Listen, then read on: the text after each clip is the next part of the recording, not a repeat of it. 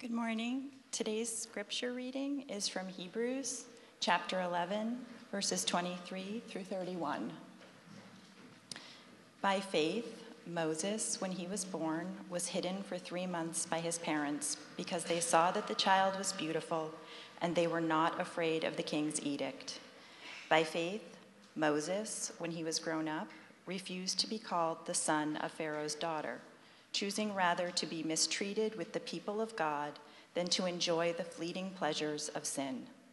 He considered the reproach of Christ greater wealth than the treasures of Egypt, for he was looking to the reward.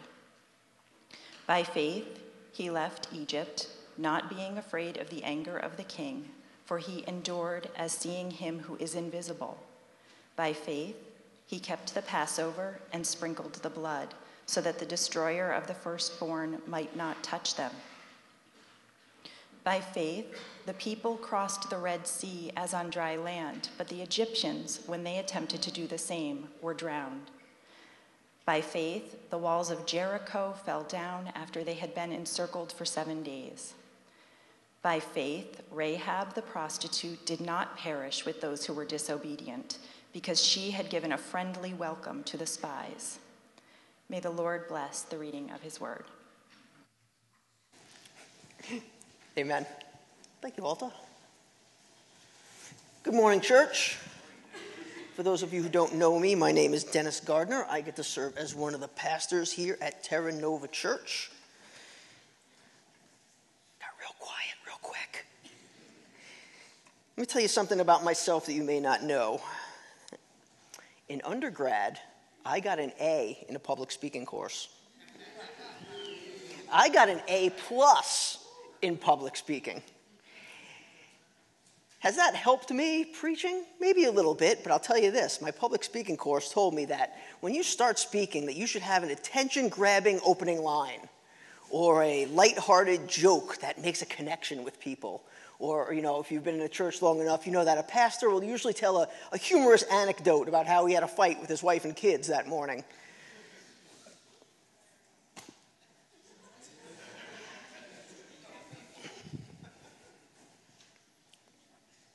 I got nothing. Knock, knock. I don't know. Knock, knock jokes are stupid. Truth is, I just really want to get into it today, because there's a lot to get into. So we are just going to jump right into it, so please consider my lack of introduction as my introduction. Today is part 3 in Romans when we talk about faith. Part 3 of better faith. If you were here last week, you might remember that we said that faith is forward-looking. It's future-looking, because the founder and the perfecter of our faith, Christ, is completely trustworthy. Faith is forward-looking. This week's main point, boom, and I want you to remember the forward-looking part, is that faith, our faith, is marked by sacrifice and suffering and salvation. And that is going to inform our roadmap, which looks just like this. Faith is marked by sacrifice, faith is marked by suffering, and our faith is marked by salvation. And by following the roadmap today, I will be bouncing all around today's passage. So you may want to keep your Bible open to Hebrews 11, or you may want to keep your Bible app open. If you don't have a Bible today, you can simply raise your hand, and Corey will bring you a Bible. And if you don't own a Bible, that is your Bible to keep. Right up here, right back here. Awesome. So before we do that, let's get into it. Let's pray for a second, okay? Father, we are all here by your sovereignty. There is a reason that we are here in this building and in this place today, and it's because that's where you have called us. And we're here because we want to know you more, and we want to know you through the corporate worship, and we want to know you through your written word, and we want to know you through the sacrament of communion. So as we want to know you, Father, we ask that you would give us open eyes, open ears, open hearts to hear what God is saying to us today, and that we would go from this place today knowing that we have heard and received something from you. And we believe that in faith. And we pray these things in Christ's name. Amen. So let's get into it. Faith. marked by sacrifice. And sacrifice is one of those words that can be studied extensively. And I know that because I kind of fell down a rabbit hole this week while I was preparing. I started down that path, and then I suddenly remembered a quote from a movie about Martin Luther. You may have seen this one. It was a scene where Luther was sitting there, and he was translating Erasmus's Greek text into German. And in a moment of frustration, Luther said, "Words are like children. The more care you lavish on them, the more they demand." And as soon as I remembered that, I was like, okay, you need to get out of this rabbit hole. But sacrifice is one of those words. So for our purposes this morning, what I'd like to do is give a definition that applies to the situations and the actions that are within today's passage. And that definition is this: sacrifice is the denial of self-based desires for the sake of something else. It's a pretty standard definition. And within our 9 verses alone today, we are going to see a significant sacrifice of tremendous affluence. And what we're going to see 3 instances of sacrificing safety by defying kings. So let's look at Moses' first sacrifice in today's passage, right? That of denying, as the passage says, the fleeting pleasures of sin and the treasures of Egypt. Moses chose to be associated. Moses chose to be associated with the impoverished Israelites and with the God of Abraham. And contrary to cinematic depictions that we've seen of Moses, Hollywood can brazenly tweak plots and timelines for the sake of a big reveal, but reading a little more, it seems that Moses had fully embraced his Jewish heritage a lot earlier than Hollywood would leave us to believe. Right? He may have actually always been fully aware of his Jewish heritage. And in that, Moses was probably fully aware of Israel's history and all of God's promises. And it was that knowledge that seems to have led Moses to prefer his Hebrew people over the culture of Egypt. And the culture of Egypt was completely at Moses' disposal because he was the nephew of the Pharaoh. And also, if you look at your TV screen, there are enough documentaries about ancient Egypt to know that if one had a depraved appetite, like that of Midas or Caligula, ancient Egypt palace would have been a favorable place to be for you. But verse 25 leads us to believe, and some commentators say this, Moses deliberately decided to count himself among the people of God, even though they were literal slaves. They were abused and they were persecuted. And instead of remaining in the palace and taking on some lavish lifestyle of an Egyptian noble, Moses considered that the promises of God, the promises that God had made to Israel, were more valuable. And he chose to identify with them instead. And it wasn't just choosing a different lifestyle. He chose a completely different affiliation, a completely different association. He decided, I'm going to be associated with the impoverished Israelites and their God, the one true God, the God of Abraham. This was, and I'm saying this, I feel like I'm repeating myself again, but this was before the burning bush experience.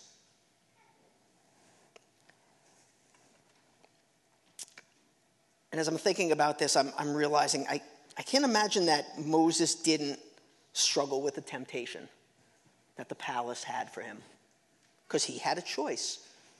He resisted the temptation of the flesh and the palace and of the sinful desires. What enabled Moses to resist that temptation? And I'm going to say this: resisting temptation is sacrifice. Any of us who have resisted temptation know that it takes a sacrifice. So what enabled Moses to resist that temptation? The answer? Faith. Right back to our main point. Deep faith. The God of Israel. He believed specific things based on what he knew about his people, and he acted upon them. There are also a few other instances here of people sacrificing for the sake of God. Right out of the gate, verse 23, it says this: by faith, Moses, when born, was hidden for 3 months by his parents because they saw that the child was beautiful, and they were not afraid of the king's edict. Quick clarification, Moses' parents, Amram and Jochebed, they didn't do this because Moses was good looking. Anybody who's a parent, of course, looks at their child and thinks it's the most good-looking thing in the entire world. But it wasn't that. There's other translations that said God had given them an unusual child. Or if you read this story in Exodus, it says he was a fine child. But the takeaway here that the author of Hebrews is trying to make, that Moses' parents knew that there was something special about this child. Special enough to sacrifice their own safety, to defy a king. And I don't think it's a stretch to make the assumption that God revealed to them that there was something special about their child. And I've said this before, it's not recommended to make assumptions about things that aren't there in the scripture. But the scripture does have enough instances of children being foretold to be important, that we do see a pattern here. So that's my disclaimer. But it does say about Moses' parents, they were not afraid of the king's edict. And that is a legit faith. That is a legit faith to not be afraid. Another instance that we see, in this passage, I'm going to jump down to the end, to verse 31. We see Rahab, the Gentile prostitute. She too sacrificed her own safety and defied the king of Jericho because of her faith in the God of Israel. She solely did this based on what she knew about God. And she trusted God's control of the future, causing her to obey God instead of living in the fear of men. We're going to save Rahab for later.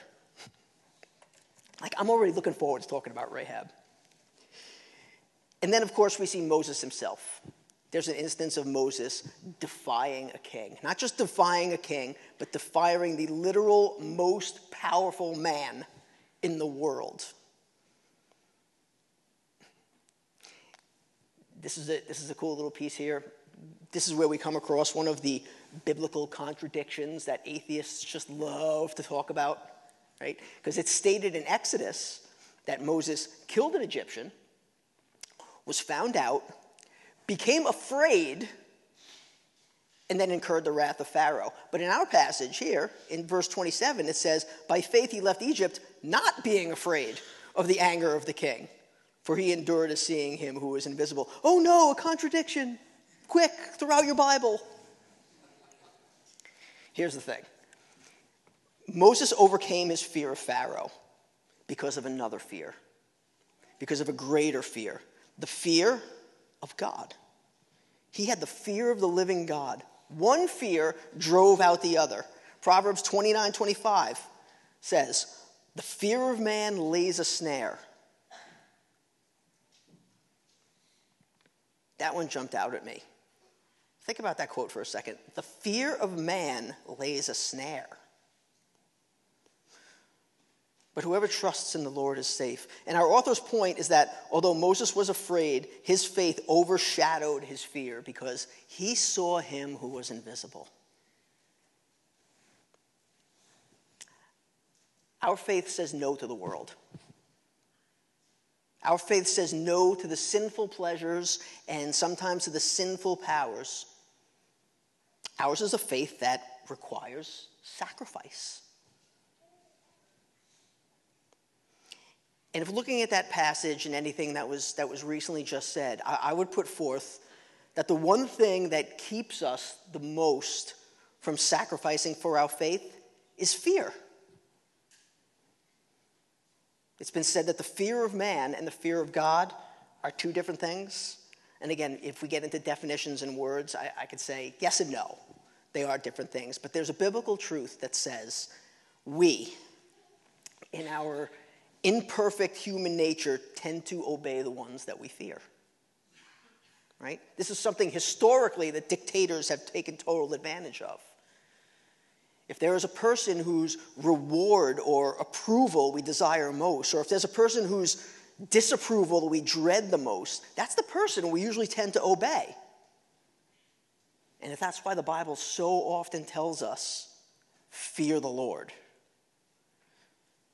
Choosing to deny self for a greater purpose, for a greater reward, is so counter to our sinful human nature that it's a sacrifice. And here's the thing about fear of man. What does the fear of man look like today?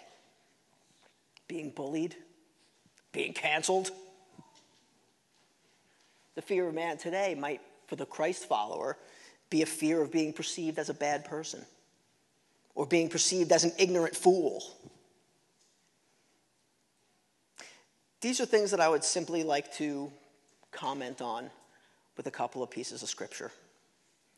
Proverbs 1:7 says this: "The fear of the Lord is the beginning of wisdom." Ecclesiastes 12:13 says, "The end of all matters is this, to fear God and obey his commandments." And Paul says this in Galatians, and this is a tough one: "For am I now seeking the approval of man or of God? Or am I trying to please man? If I were still trying to please man, I would not be a servant to Christ." Draw near to God, people. Draw near to God, church.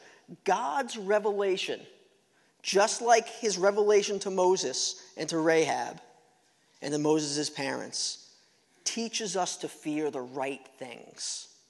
And I've heard it said that as you grow in the fear of God, you automatically decrease in your fear of man. The greater, better displaces the lesser fear. And to grow in the fear of God is to know him and who he is more deeply and more personally. And that's exemplified by Moses' parents and by Moses and by Rahab. So as I close up this first point, I want to give an encouragement. And the encouragement is this. And it's a little oxymoronical. In faith, be sacrificially brave enough to fear the Lord.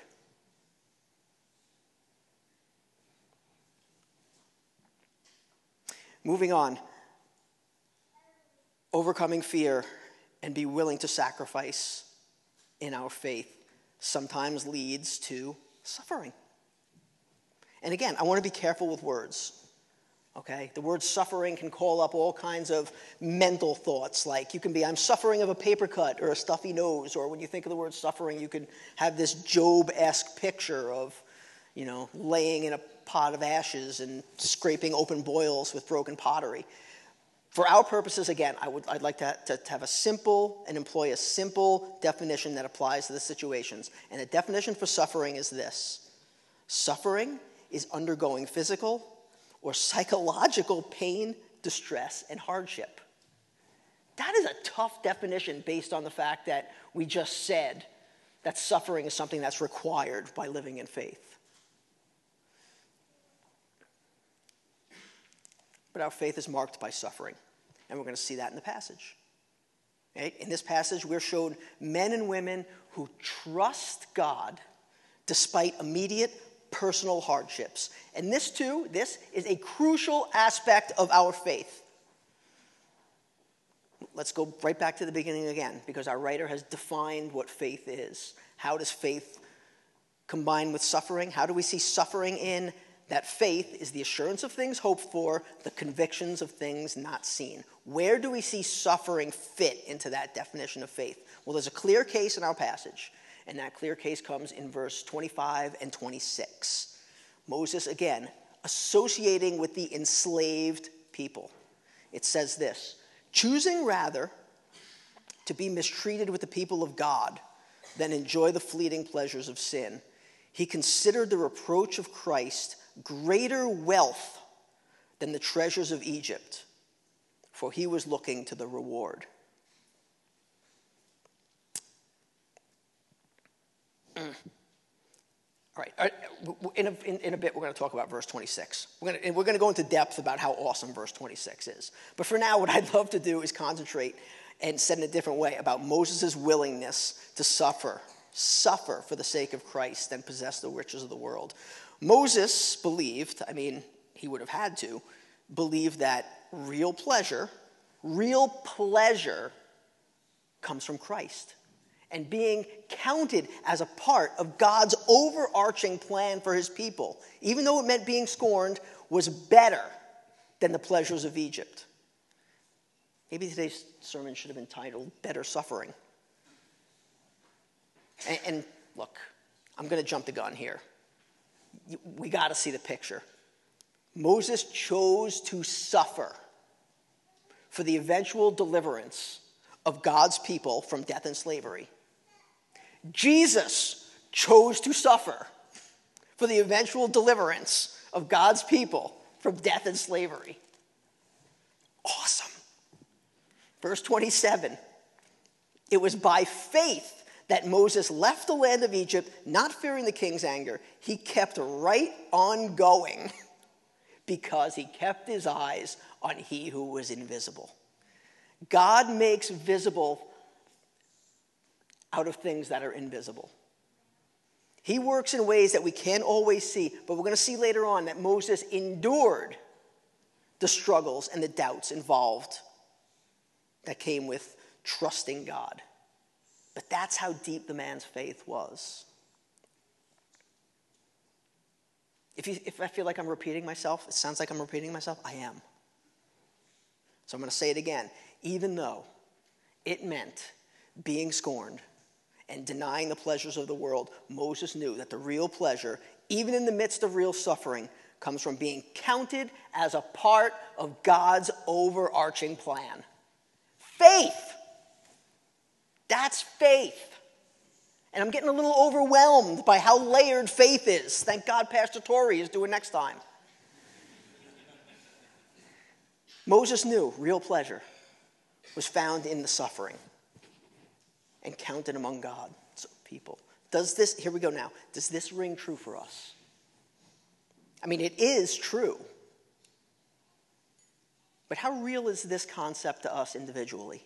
Right? I was talking to a friend about this passage earlier on in the week, and her takeaway was this. Her takeaway was questions when she read through this passage. What came to her was like, how am I suffering for Christ? How am I standing out to unbelievers? What is my Egyptian palace? What am I being called and willing to do in faith? Those are great questions to ask. Right? Because we fall into this all the time. We see biblical narrative, and it seems far away. But if we really think and put ourselves in that position, that's a hard question to ask ourselves, but it's a good question to ask ourselves. But please, let me just do a little side note here, because when we're talking about suffering, there's a danger here. I don't want anybody to get the off-believed idea that we can't be walking in faith unless we're in a perpetual state of suffering. Right? So just a little side note there. We don't want to be like that albino guy in a Da Vinci Code who would, whip himself and torture himself because he wanted to relate with Christ. If you're in a legitimate season of experiencing God's blessings in your life, thank God for that. Don't let your joy be robbed by an unfounded guilt that tells you you're not suffering enough. Because I'll tell you what, if you're walking in faith, there'll be some suffering. And just like sacrifice, choosing to suffer for a greater purpose or reward is so counter to our human nature and our culture. Remember, and I'm saying this again, faith says no to the world. Faith says no to the sinful pleasures and the sinful powers, and it's because of that our faith invites suffering. Another person I was talking to about this simply said, God's hardship is better than the ease of the world. That was a good quote. That's a tweetable quote. Can you say tweet anymore? It's an Xable quote? Whatever. But here's the thing about suffering, too. Suffering is undoubtedly more easy to tolerate when we know what the promise and the reward is at the end. When we know what we're suffering for.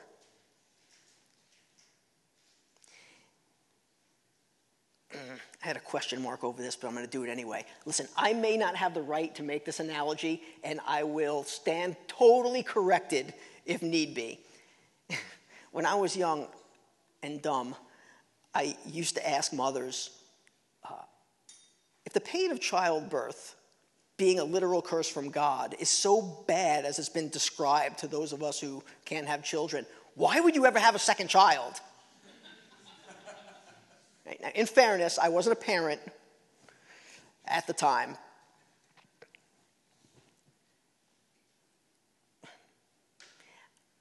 I remember what their answer was to a degree, but the big piece was this for me. Even childbirth, right?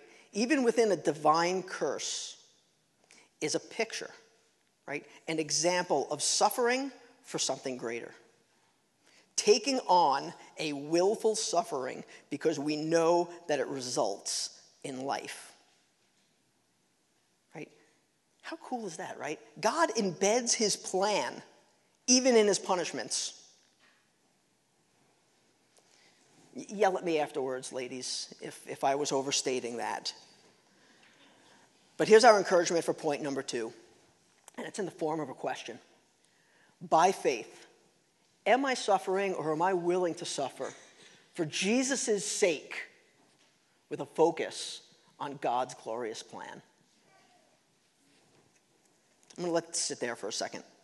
All right, I'm going to leave that there for a minute because that is a heavy encouragement. But it is part of our faith.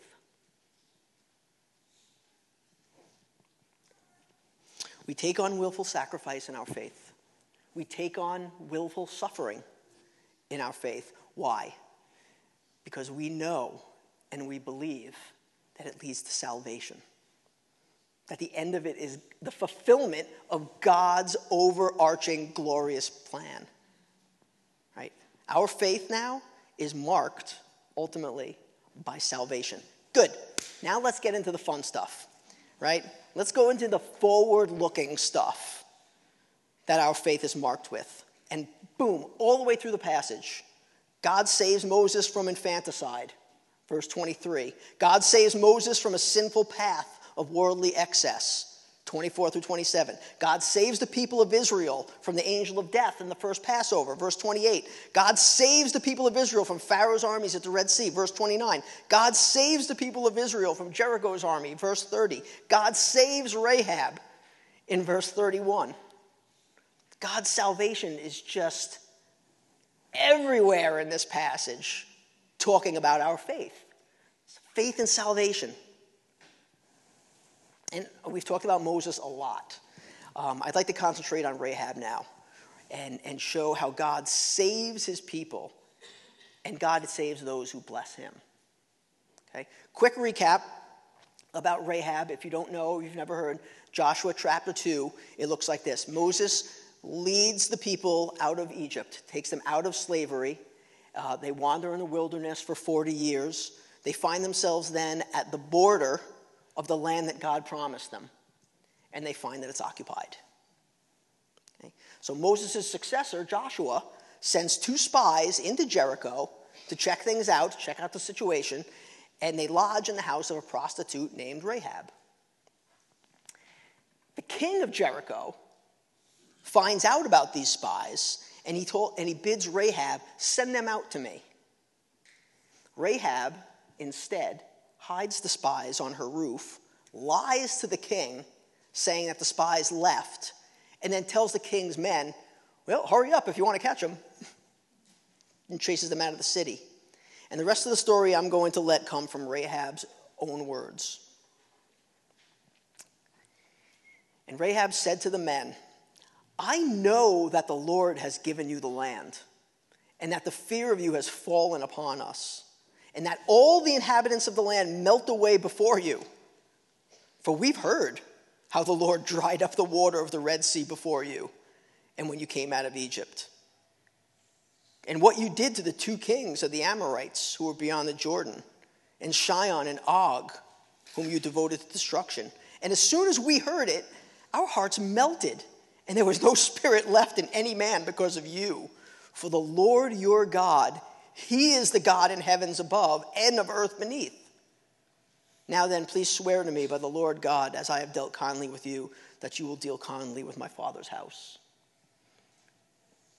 Rahab put 2 and 2 together, right? And she obeyed God rather than the king of Jericho because she knew where God's favor laid. Not having seen any of it, Rahab's obedience exemplifies a godly faith. She relied on what she knew about God, and she trusted his control of the future, and it led to her salvation. Verse 31 of our passage, by faith, Rahab the prostitute did not perish with those who were disobedient, because she had given a friendly welcome to the spies. And we need to take seriously both God's judgment and his salvation, as did Rahab. And it should be noted, of course, that the level, I guess you can say, of faith that Rahab had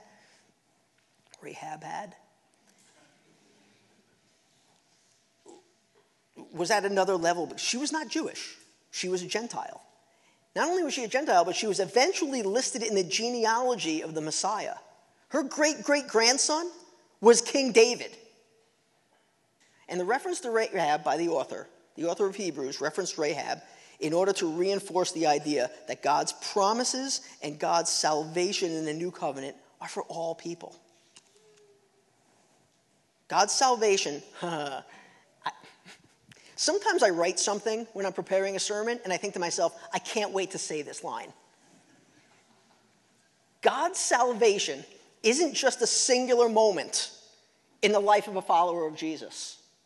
It's an overarching, ongoing mark of who we are in him. Our salvation marks us as his. Our faith can and does have repercussions and effects and consequences, just like it did with Rahab, that resonate through the grand story of God's redemptive plan for the earth. Our faith. Let's live like we know that.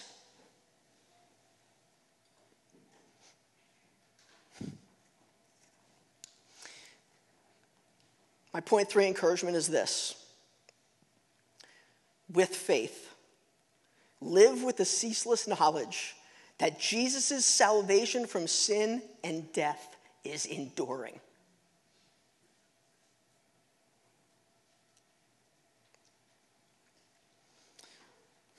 Let me recap here. Faith is marked by sacrifice, suffering, and salvation. These have been the encouragements to date. In faith, be sacrificially brave enough to fear the Lord.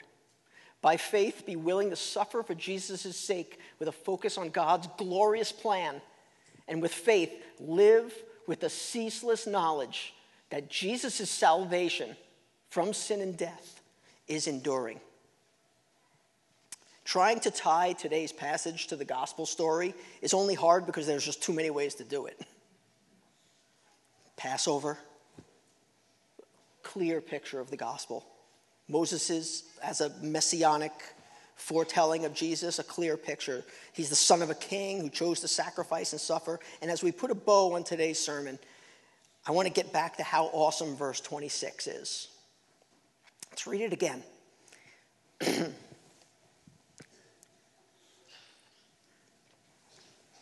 He, Moses, thought it was better to suffer for the sake of Christ than to own the treasures of Egypt, for he was looking ahead to a great reward. And I love this, and I'll tell you why. Because one of the weird things that we do in this case actually emphasizes the meaning of the verse. Because we often say Christ like it's a name, right? We interchangeably use Christ with Jesus a lot. And we do it all the time. I do it all the time. And I'll probably continue to do it. Most of Christendom does. We even sing it. Christ has died and Christ is risen. Christ will come again, right? But for context in verse 26, it should be understood that Christ, from the Greek word Christos, means anointed one, right? And the Greeks used Christos when they were translating the Hebrew word Messiah or Messiah. They used Christos in that place. Jesus Christ means Jesus, the anointed one, right? Anointed to be Savior, anointed to be liberator. Moses probably had no idea that he himself was to become a liberator or an anointed one or a lowercase c Christ. But he was an echo. He was a shadow of the foretelling of Jesus, the ultimate Savior, capital C, Christ. So how cool is it that the author of Hebrews said Christ as a title? We use it as a name and kind of end up being correct.